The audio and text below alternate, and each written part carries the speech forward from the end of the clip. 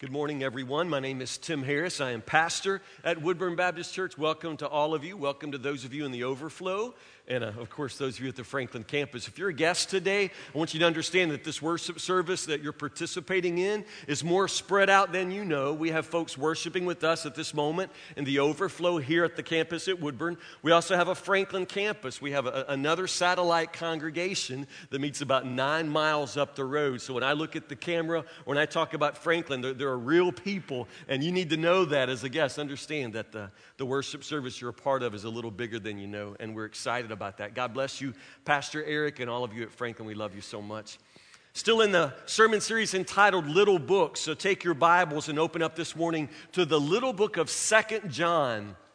It's in the New Testament. Actually, if you go to the book of Revelation at the very end and just thumb back, you'll pass the book of Jude and then the 3 little books of John. 2nd and 3rd John are the smallest books in the whole Bible.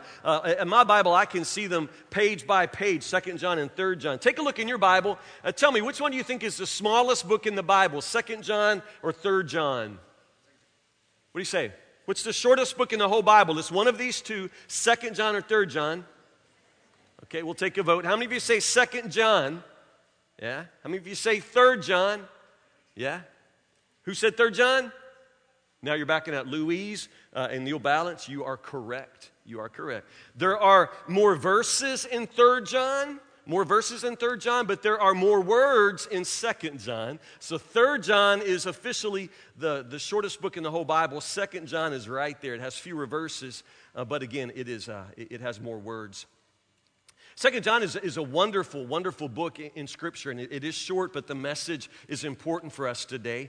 There are a few things about the book that are interesting. First, let's just start reading right at the beginning. This letter is from John the elder. I am writing to the chosen lady and to her children, whom I love in the truth. Who's he talking to? The chosen lady and her children. Honestly, we don't know. We don't even know. Actually, most people have come to the conclusion that he's not talking to a particular woman at all. Not a woman and her children, but maybe what?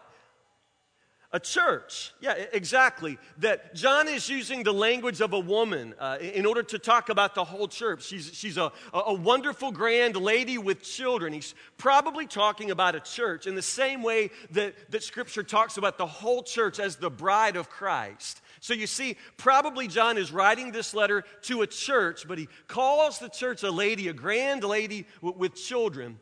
Again, some believe he's writing to an actual woman, and that might be the case. I tend to believe it's a church because of the last verse, verse 13. Greetings from the children of your sister, chosen by God. That to me sounds like an exchange between two churches, a sister church exchanging greetings with another church that is dearly loved. And so I do believe that 2 John is a letter to a church, and of course bringing greetings from a sister church. I guess part of the point is we can disagree about that. We don't know. The only thing we know is what we find in this small book, and there's not enough to let us know with any kind of certainty. Which is just a reminder, in Scripture, there are some things we can know for sure, and the things we know for sure, we should preach with certainty. But there are other things that we cannot know, and the things we cannot know, we should preach with humility. And that brings us to 2 John. The issue in 2 John, false teachers, and let's listen to what the Word of God says. Again, from the beginning, 2 John, verse 1. This letter is from John the elder. I'm writing to the chosen lady and to her children, whom I love in the truth, as does everyone else who knows the truth, because the truth lives in us and will be with us forever. If you have a pen, underline those words. The truth lives in us and will be with us forever. Very important words. Grace, mercy, and peace, which come from God the Father and from Jesus Christ, the Son of the Father, will continue to be with us who live in truth and love. Verse 4. How happy I was to meet some of your children and find them living according to the truth, just as the Father commanded. I'm writing to remind you, dear friends, that we should love one another. This is not a new commandment, but one we have had from the beginning. Love means doing what God has commanded us. And He has commanded us to love one another, just as you heard from the beginning. I say this because many deceivers have gone out into this world. They deny that Jesus Christ came in a real body. Such a person is a deceiver and an antichrist. Stop right there, antichrist. It's a very popular word and one that we hear all the time when people are talking about the end times, and I appreciate and understand that. But just recognize a little piece of information here. The word antichrist only appears right here and in the book of 1 John. Nowhere else in Scripture do you find the word Antichrist. It's not even in the book of Revelation. And when John uses the word Antichrist, he's usually talking about false teachers, and he often uses it in a plural way. I just want you to understand that. This word is John's word, and he's usually talking about false teachers, as he does right here. Such a person is a deceiver and an Antichrist. Watch out that you do not lose what we had worked so hard to achieve. Be diligent so that you receive your full reward. Anyone who wanders away from this teaching has no relationship with God, but anyone who remains in the teaching of Christ has a relationship with both the Father and the Son. If anyone comes to your meeting and does not teach the truth about Christ, don't invite that person into your home or give any kind of encouragement. Anyone who encourages such people becomes a partner in their evil work. I have much more to say to you, but I don't want to do it with paper and ink. I hope to visit you soon and talk with you face to face. Then our joy will be complete. Greetings from the children of your sister, chosen by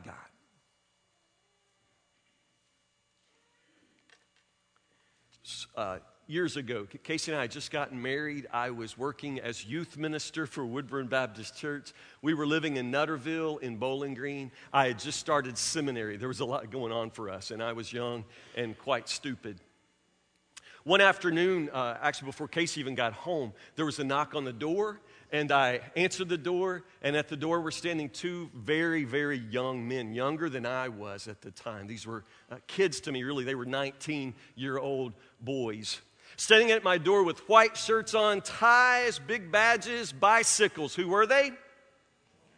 They were Mormon missionaries, absolutely. Mormon missionaries. I invited them in. It was something about their youth. It was something about looking at those boys and being a youth minister. I realized quickly that these young men were just out of high school, and they were just out of high school. These young Mormon men put their life on hold so that they could go on a 2-year mission for their church. And a lot of Mormon young people do this. They are raised to do this. And it's actually rather interesting and important when you think about it. I can hardly imagine, nothing against our teenagers, but I can hardly imagine many of our teenagers canceling college, not dating, not getting married, taking 2 years of their life simply to serve the church. But that's what Mormons do. And understand, they pay their own way. They pay their own way. The way you save for college for your children, the Mormons save for their children's mission. It's more important than college. So I'm facing these young men who are the same age as the seniors who have just left my youth group. And honestly, I really had a soft place in my heart for them. One especially, his name was Jason Fulmer. We introduced ourselves, and he said, "Hi, I'm Elder Jason Fulmer." The other guy introduced himself. I don't remember his name. I said, "Well, my name is Tim Harris. May I call you Jason?" Jason said, "Sure." His partner went, "Ugh." He said, "No, I'm sorry. Call me Elder Jason Fulmer." Yeah. Obviously, Jason was the new kid. He was a little bit new and not quite yet onto the script for Mormon missionaries. I invited them and I said, "Can I get you something to drink?" They said water would be fine. And so I brought them a glass of water and we started to talk. I was very, very upfront with them. I said, "I'm a Christian. I'm a very serious Christian. I'm a student at Southern Baptist Theological Seminary, and I'm a Baptist minister. You should know that up front." Elder Jason Fulmer said, "Well, as a matter of fact, I love Baptist hymns. We sing a lot of Baptist hymns in my Mormon church." I said, "You're kidding." He said, "No, I love the hymn because I have been given much." I said, "My goodness, I love that hymn too," and I do. I love that hymn. We had that in common right from the start. They said, well, listen, Tim, this is what we'd like to do. We'd like to come back and talk to you over several conversations, over several weeks. Would you invite us back? I said, sure. You can come. And we agreed to an afternoon. We agreed to a day of the week. And for 5 sessions, they continued to come back to my house. At the end of that very first session, very interestingly, they said, let's have a prayer together. Tim, would you lead us in prayer? I said, sure, I'll pray. And I prayed. I prayed to Jesus. I prayed for them. I prayed for myself. I prayed for our conversations. When it was over, Elder Jason looked at me and said, I had a very good feeling when you prayed. I really sensed the Holy Spirit when you prayed. I thought we were making progress. We're going to make some progress. There's hope for these boys. They feel the Holy Spirit when I pray. As they left me a Book of Mormon. Elder Jason told me that the passage that he'd really like for me to read before he got back, I read more than he asked me to read before he got back. The next week, they came to the door. It was this time Elder Jason and another guy, an older man this time, and they came, and I think they pulled out the older guy because I was some sort of Baptist seminary student. They were ready for me. Elder Jason came in and sat down. He said, did you read in the Book of Mormon? I said, as a matter of fact, I did. He said, what'd you think? I said, well, I couldn't help but notice that there are whole passages of the book of Isaiah. I mean, like 21 chapters of the whole book of Isaiah are just plastered right in the Book of Mormon. I mean, in that sense, it's like reading the Old Testament. It is the Old Testament. It's the book of Isaiah. I said, but the other stuff, I just don't know. See, the thing about the Book of Mormon is it tells things you never heard before. Stories about the lost tribes of Israel, which, as it turned out, came to the New World, United States. So the American Indians are actually a lost tribe of Israel, and Jesus appeared to them. And if you don't believe me, there are pictures of it. Yeah, pictures in the Book of Mormon of Jesus appearing. And I said, honestly, guys, I can't argue with that because I can't prove that one way or the other, but I find it highly unlikely, your pictures notwithstanding. I find that unlikely. But didn't you have a good feeling when you were reading the Book of Mormon? Didn't you feel the Holy Spirit? I can't say that I did. I said, I really can't say that I felt anything special reading the Book of Mormon. We had that whole second conversation, and as they were leaving, Elder Jason said to me, he said, we have such a good feeling when we're here with you. We always feel the Holy Spirit when we're here with you. And they left, ready to come back the third time. I started catching on. The next time they came, Elder Jason came to the door, and honestly, I was glad to see him. I love this guy. I still think about this guy, Jason Fulmer. He came in, and I said, Elder Jason, I want to ask you a question. Every time you're with me, you say you feel the Holy Spirit when we're together, but I noticed that when you leave, you think you take the Holy Spirit with you, don't you? You keep talking about the Holy Spirit when we're together, but honestly, you think you bring the Holy Spirit and He leaves with you. And he said, yeah.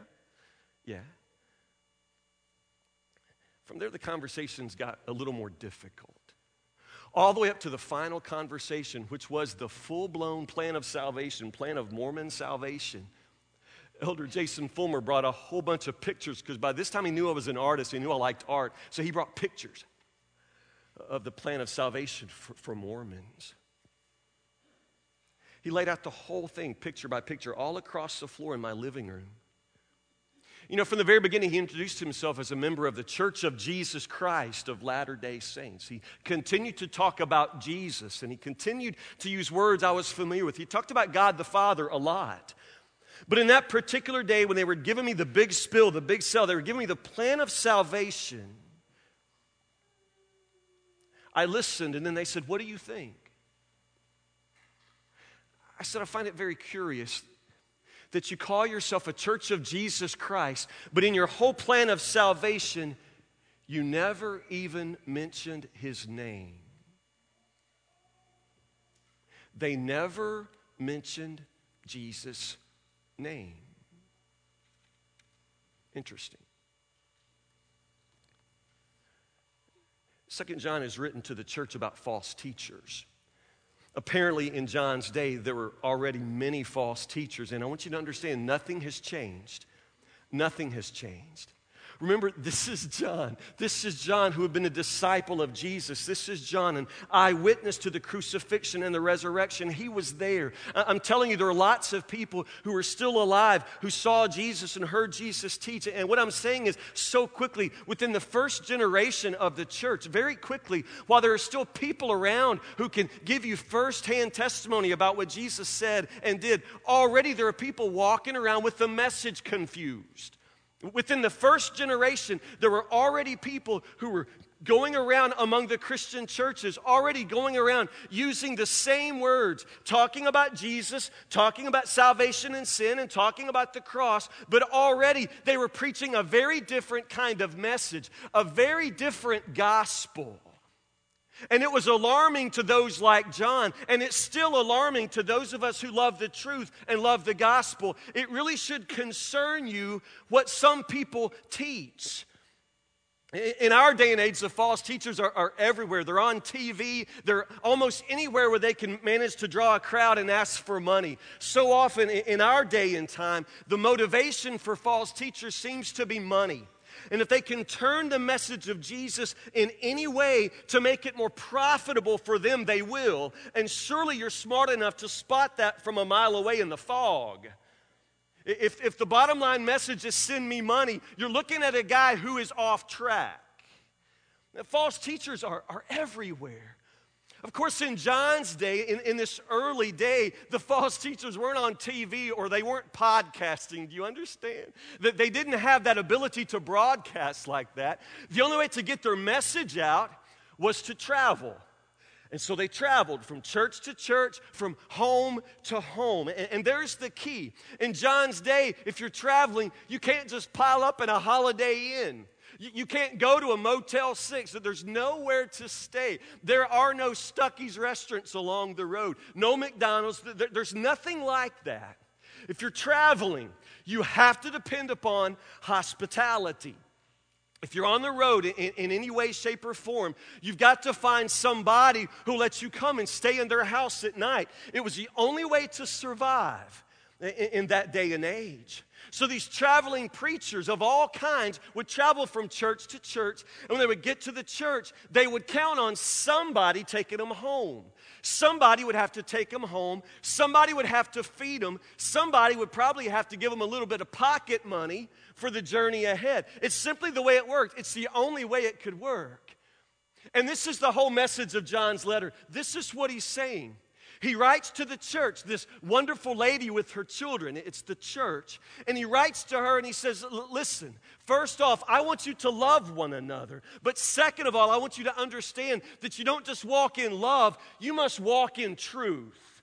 You must walk in truth. And there are many out there who do not walk in the truth. They don't believe the truth. They don't teach and preach the truth. I want you to learn to recognize them, John says. And when you see them, don't support them. It's a simple message. When the false teacher comes to your church, don't let him in. Don't let the false preacher come to your church. Don't let him preach. Don't let him teach. And certainly, don't support him financially. Don't let him come to your house. Don't feed him at your table. Do not support the false teacher. This is the message of 2 John. You have to learn to recognize the truth from the false. Most amazing thing about the Christian message, and this is the part that most all of us agree on, is the part about love. John says, the first word out of his mouth is love. I've met some of the members of your church. I've met some of your children, and I'm so pleased that they walk in the truth and that they walk in love. For John, everything boils down to walking in love and walking in truth. We have to love one another, John says. The message of Jesus is always a message of love. There's no way to talk about Jesus and not talk about love. And there's no way to be a follower of Jesus in the world and not be a person who is known for your love. Love has everything to do with the gospel. It's always about love. Now, I love that, and I love how love comes first for John, because it always should come first for all of us. We're supposed to be a people of love. We're supposed to be a people of love. If we stopped right now and passed a microphone around at either campus, I promise you, we could find people on every pew who could tell you some horrible story about how some church they were once involved in hurt them. They can tell you some story about how a church that failed to love, and it's always a horrible story. It's always painful. It's hard to imagine a worse kind of betrayal than to be betrayed by those who call themselves God's people, who call themselves Christians, because intuitively, we all know that if you take the name of Christ, you're going to be an extraordinary kind of loving person. Jesus and love go together.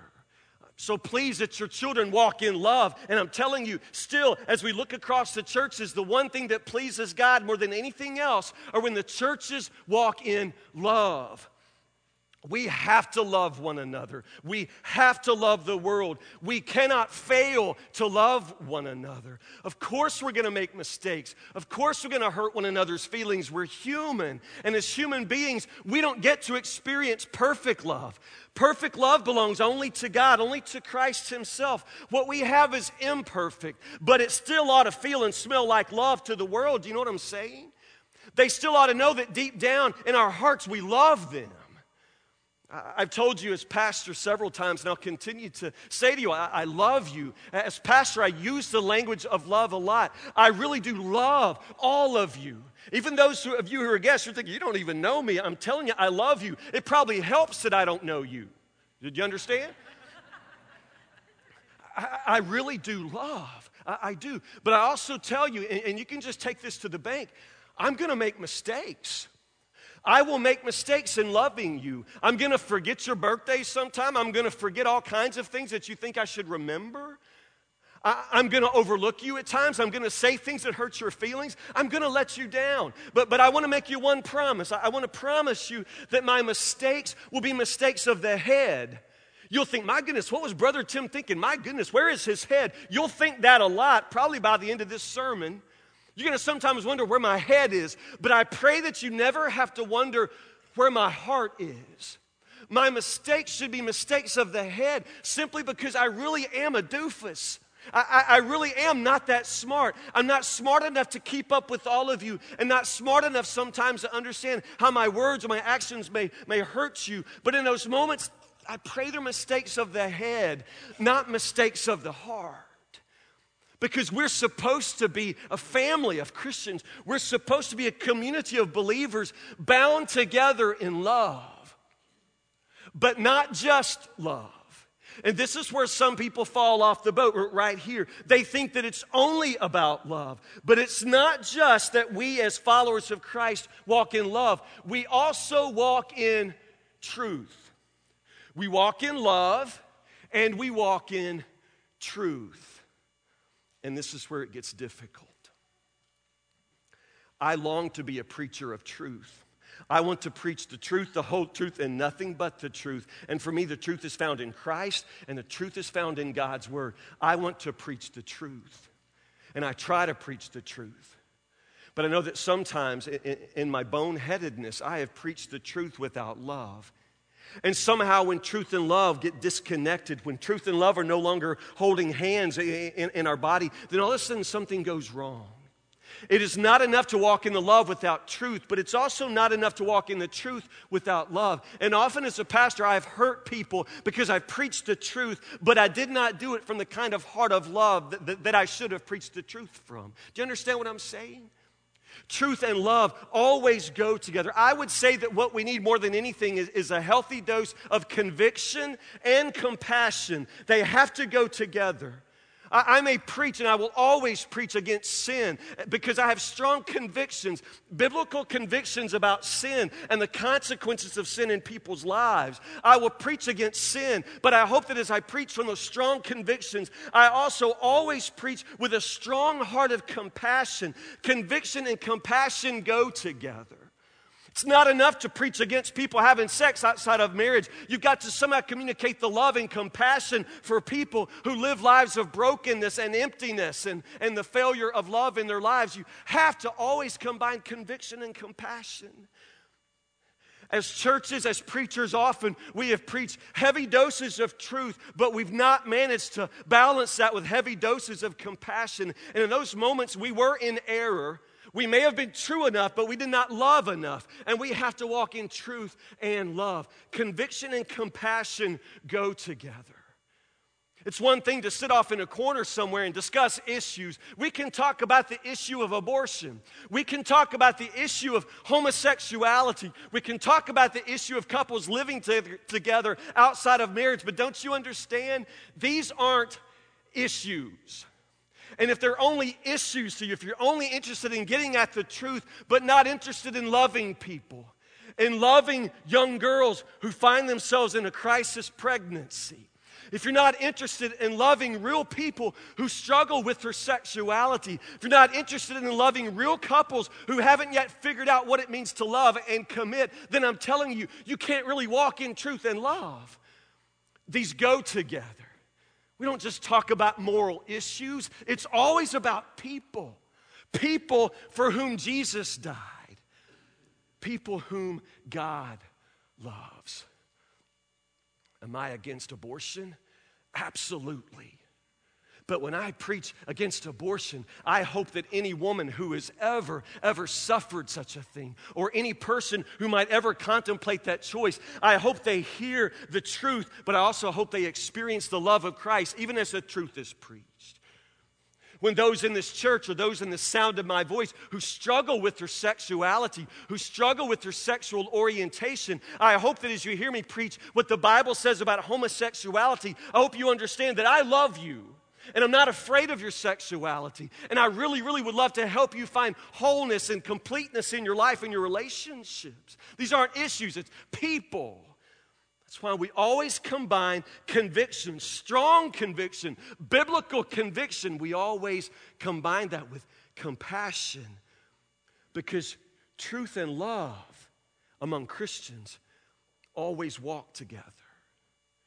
Truth and love always walk together. John says, I'm glad you walk in love, but there's some things you need to consider about the truth.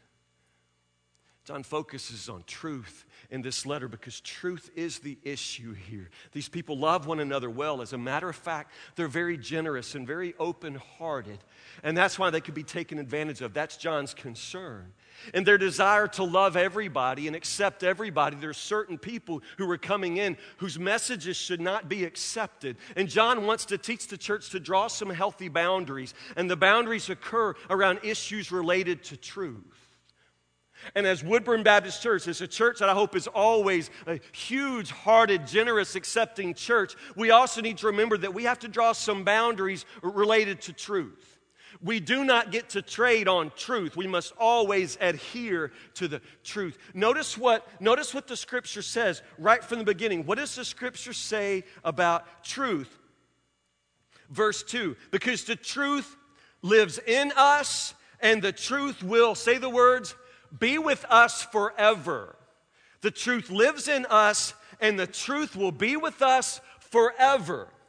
I love that. I ask you to underline that in your Bible, because these are words that the world today doesn't quite understand or relate to anymore. The world, the society around us doesn't really comprehend that truth is something that can stay around forever, that it does not change. We like to think that the truth might change. We often like to think that we can even redefine truth as we go along in our lives. We like to redefine truth in ways that always flatter ourselves and make our lives more convenient. That's why you have teenagers these days who talk about, I heard a teenager who talked to his youth pastor and was talking about people having sex out of marriage and said, I know when you were my age, that was wrong. Did you understand? With people who really think that morality sort of comes in and out of fashion, or that when I was young, the rules I lived by are not necessarily the rules that our sons and daughters have to live by. As if somehow truth changes. As if somehow truth is subject to a public opinion poll. As if we can all vote on it, and if we're not in favor of it, we can change what the rules are. No. Scripture says that truth lives in us, and it remains with us forever. Truth is forever. The truth that comes from Scripture, the truth that comes in Christ, it is forever. It is not changing. If you find yourself on the backside of biblical truth, guess what? The Bible is not going to change for you. The rules are not going to be rewritten for you. Truth remains. It just stays. And if you don't like it, that's going to be your problem, but the truth is not going to change. It does not matter how far away from biblical truth the whole world moves. It does not matter if very quickly we find ourselves in a very, very, very small minority of the population. We don't get to change what the Bible says. We don't get to ignore it. We don't get to preach anything different. Truth is truth, and it abides in us forever, the Scriptures say. Do you understand what the Scripture means there? It doesn't change. It doesn't change. It doesn't go out of style. It's not old-fashioned. It's just truth. Explain that to your kids, please. It does not change. Beyond that, according to John, there are people that are just right and there are people that are just wrong. Boy, we don't talk like that in our day. Oprah never says that. I'm telling you, in our day and age, everybody's just supposed to be kind of right. You know, we never could say that anybody's just wrong, but Scripture never really holds back from that. John doesn't have any problem in saying, listen, there are certain preachers and teachers that come by, and you need to lock the door and act like you're not home. That's what he's saying. There are certain people that what they're preaching and teaching, it's just wrong. And you don't need to apologize for thinking that it's wrong. And you certainly don't need to support them and send them on their way. They're wrong, John says. It's just wrong. My goodness. It must have been wonderful back in the day when the preachers could preach like that. But these days, if you say people are wrong, people are going to oppose you. If you start standing up and saying, no, there is right and there is wrong, there are lines that we cannot cross, I'm telling you, people will not accept that message today. Folks these days like to simply think that what's true for you is fine, and what's true for you is just fine, and we don't ever really have to agree on truth. Everybody can just go their own way. All paths eventually will lead to God. That's crazy. That's crazy. That is not true. Simply not true. Obviously, some people are right, and some people are going to be wrong. Doesn't mean we hate them. It doesn't mean that we don't reach out to them in love. It just simply means they're wrong. In definitions of truth, some are going to know the truth and follow it. Some are not going to know the truth and not follow it. And therefore, you can always say who's right and who's wrong. There is truth. And truth is truth whether you believe it or not. Truth is truth whether you accept it or not. Truth is truth whether you like it or not. It's not a matter of what you believe and what I believe. It's a matter of what God says is true. It does not change. And it really doesn't matter what you believe. In that regard, it's still going to be true whether you like it or not. It's true. As Christians, as folks who love the Bible and read the Bible, in reading 2 John today, don't you understand that for us, truth comes down to Jesus, the one who said, I am the way, the truth, and the life. Jesus himself is truth. Maybe you can understand how God, in all eternity, God who wanted to express love to the world, he took on flesh and came and was born. And that's who Jesus was, God in the flesh, God's love in flesh. Well, he's not just love in the flesh, it's also God's truth. God wanted us all to understand what is right and what is wrong. God wanted us to understand his mind, his way. And so God himself took on flesh. He became truth in the flesh. And that truth in the flesh is Jesus. And that is why, for all of us, for the whole world, if you want to know what real truth is, you need to know Jesus. And if we want to tell people what truth is about, we have to talk to people about Jesus. Now, you may agree or disagree with me, but if I'm preaching Jesus, I'm preaching truth. Jesus is truth. Jesus is truth. And that's why John draws the line exactly where he does. I mean, honestly, there's so many preachers and teachers out there, and everybody's got their own book to write. Everybody's got their own angle on things. Everybody preaches a little bit different, and a lot of people use the very same words. They use the very same words. And so it's difficult sometimes to understand who's telling me the truth, who's preaching false. My goodness, he still talks about Jesus so much. Certainly he's telling the truth, and I'm telling you it's not always that simple. Not that simple. Notice where John draws the line. I say this because, verse 7, many deceivers have gone out into the world. They deny that Jesus Christ came in a real body. Such a person is a deceiver and an antichrist. That's John's word. When John wants to talk about false teaching, he talks about the spirit of antichrist. In other words, anything that runs counter to Christ, anything that opposes the message, the gospel of Christ, it's antichrist, and we must judge it and we must reject it. Everything comes down to Jesus. So quickly, you might write some things down here. What do you need to believe about Jesus? What do you need to believe about Jesus? Really rather simply, number one, he was fully human. Jesus was fully human. I know that sounds simple, but honestly, there are two places where people tend to get off track on the truth about Jesus. The first place, he was fully human. Jesus was fully human. Notice again what John says. There are some people who deny that Jesus Christ came in a real body. In John's day, this is where the false teachers tended to go wrong. They didn't preach that Jesus was human. They believed, some of them, that Jesus was some sort of spiritual being, some sort of spiritual entity who was never fully human like we are. And John says, Scripture says, if anybody ever denies that Jesus was a real human being, then they are the Antichrist. They're wrong. And you have to reject that message. Jesus was a fully human being, as human as I am, as human as you are. He was human, but he never sinned.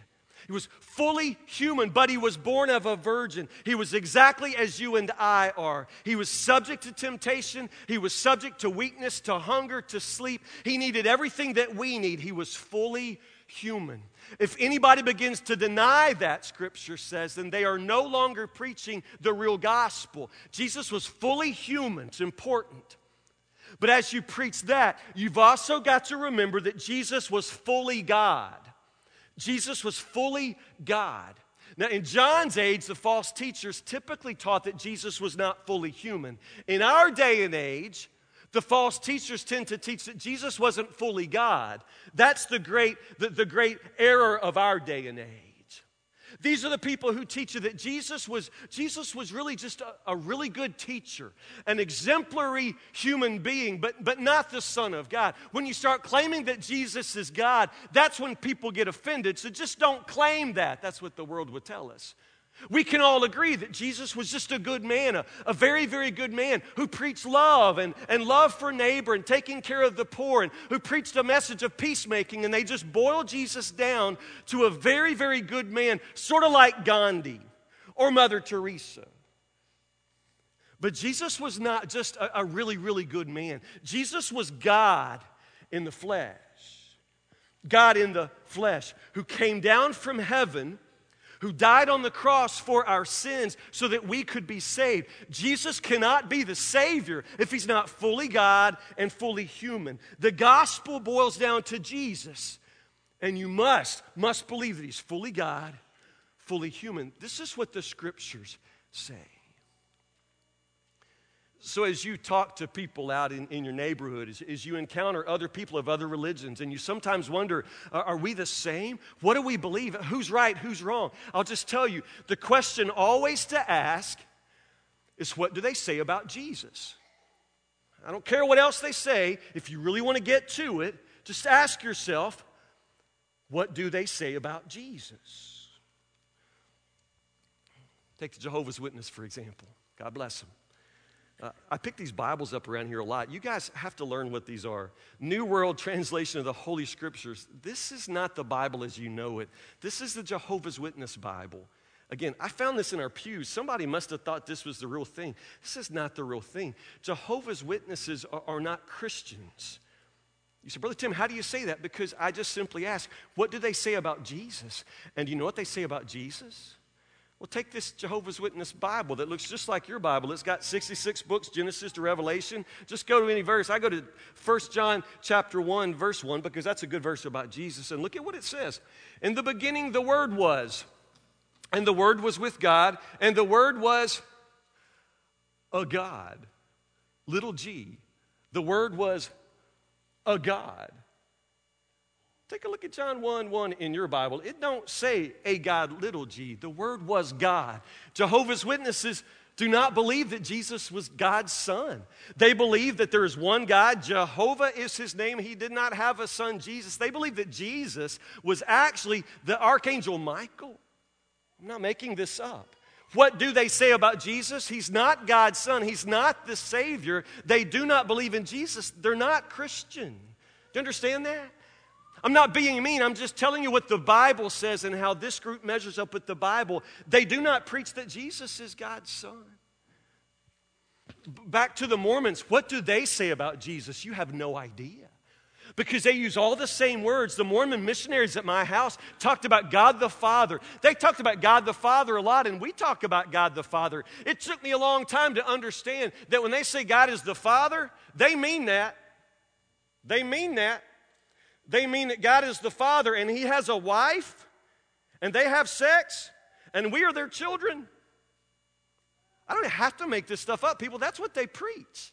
That God is married and God has a wife. And they say that as God is, we will be one day, just as we are, God used to be. They believe that God started out as a man like us, but He lived a very good Mormon life, and He progressed His way to godhood. So now He has His own planet. And one day, if you're a good Mormon man, you'll have your own planet, and you'll have your wife, and you'll have nothing to do but have sex and babies for eternity and fill that planet with people. And none of the women said amen. Yeah, it kind of stinks to be a woman in that religion when you think about it. It's probably why the idea of having so many wives is appealing. You got to fill up a planet. I'm not kidding. That's what they preach. It's what they believe. Jesus is not God's son. He's God's son in the same way that they also say that Lucifer is God's son and we are God's children. They don't preach what the Bible preaches. You understand what I'm saying? And you can get to it very quickly by just asking, what do they say about Jesus?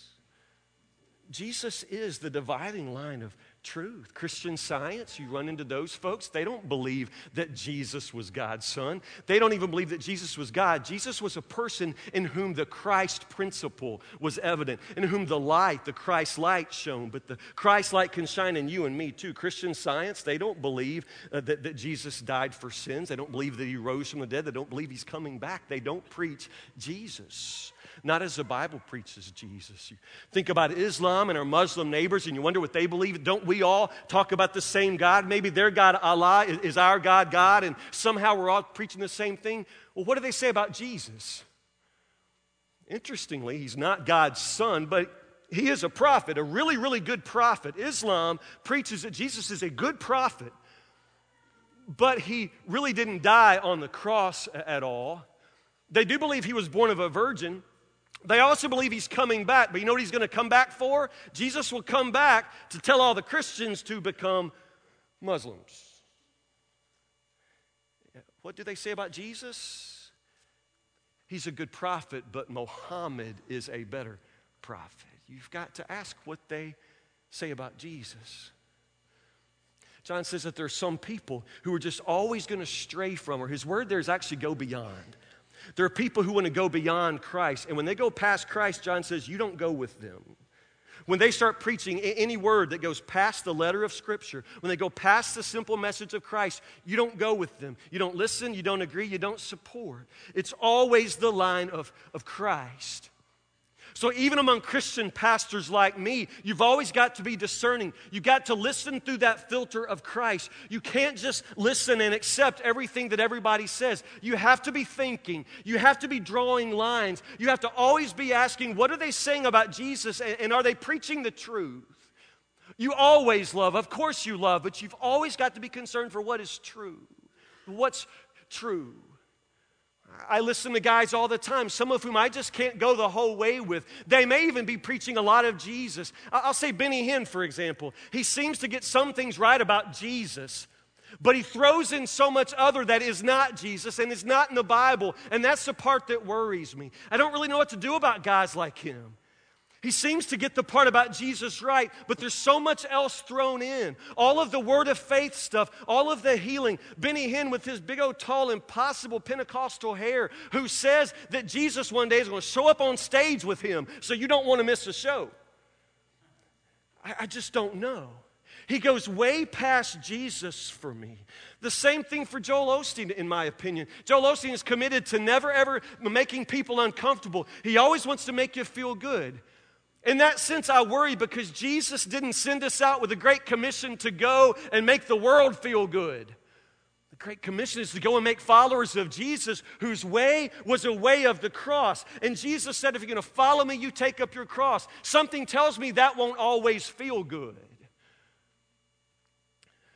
Did y'all hear about that guy in Florida a while back that found the entire dead frog in a Diet Pepsi?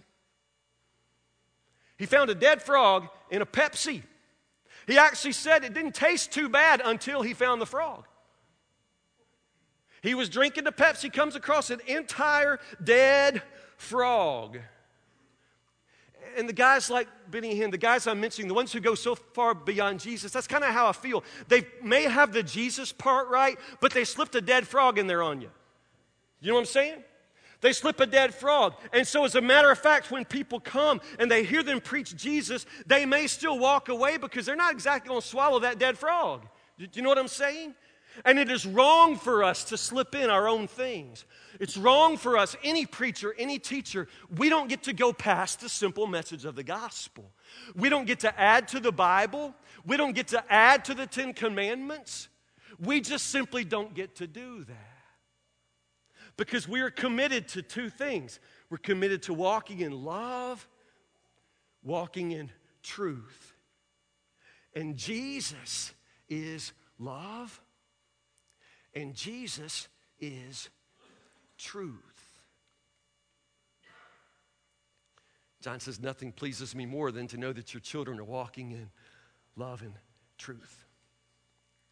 As a congregation, Woodburn Baptist Church, I think the only thing that pleases God is the recognition that we, as His people, walking in love and truth.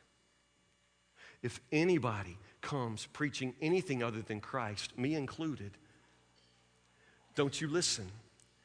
Don't you believe. You follow Christ. You follow the Bible. You're smart enough to read the Bible. You're smart enough to smell a rat. Anybody starts going beyond Christ, the scriptures say, you don't go with them. Anybody goes beyond Christ, don't go with them. But pray with me. Lord Jesus, truly it's heartbreaking. Because, Lord, if we really believe that truth is found only in you, O Christ, then there is a world of people who do not know the truth. Is a world of people, Lord, that we know that you love and whom we love as well. Somewhere out there, Lord, is a man who's now approaching the age of 35, 36.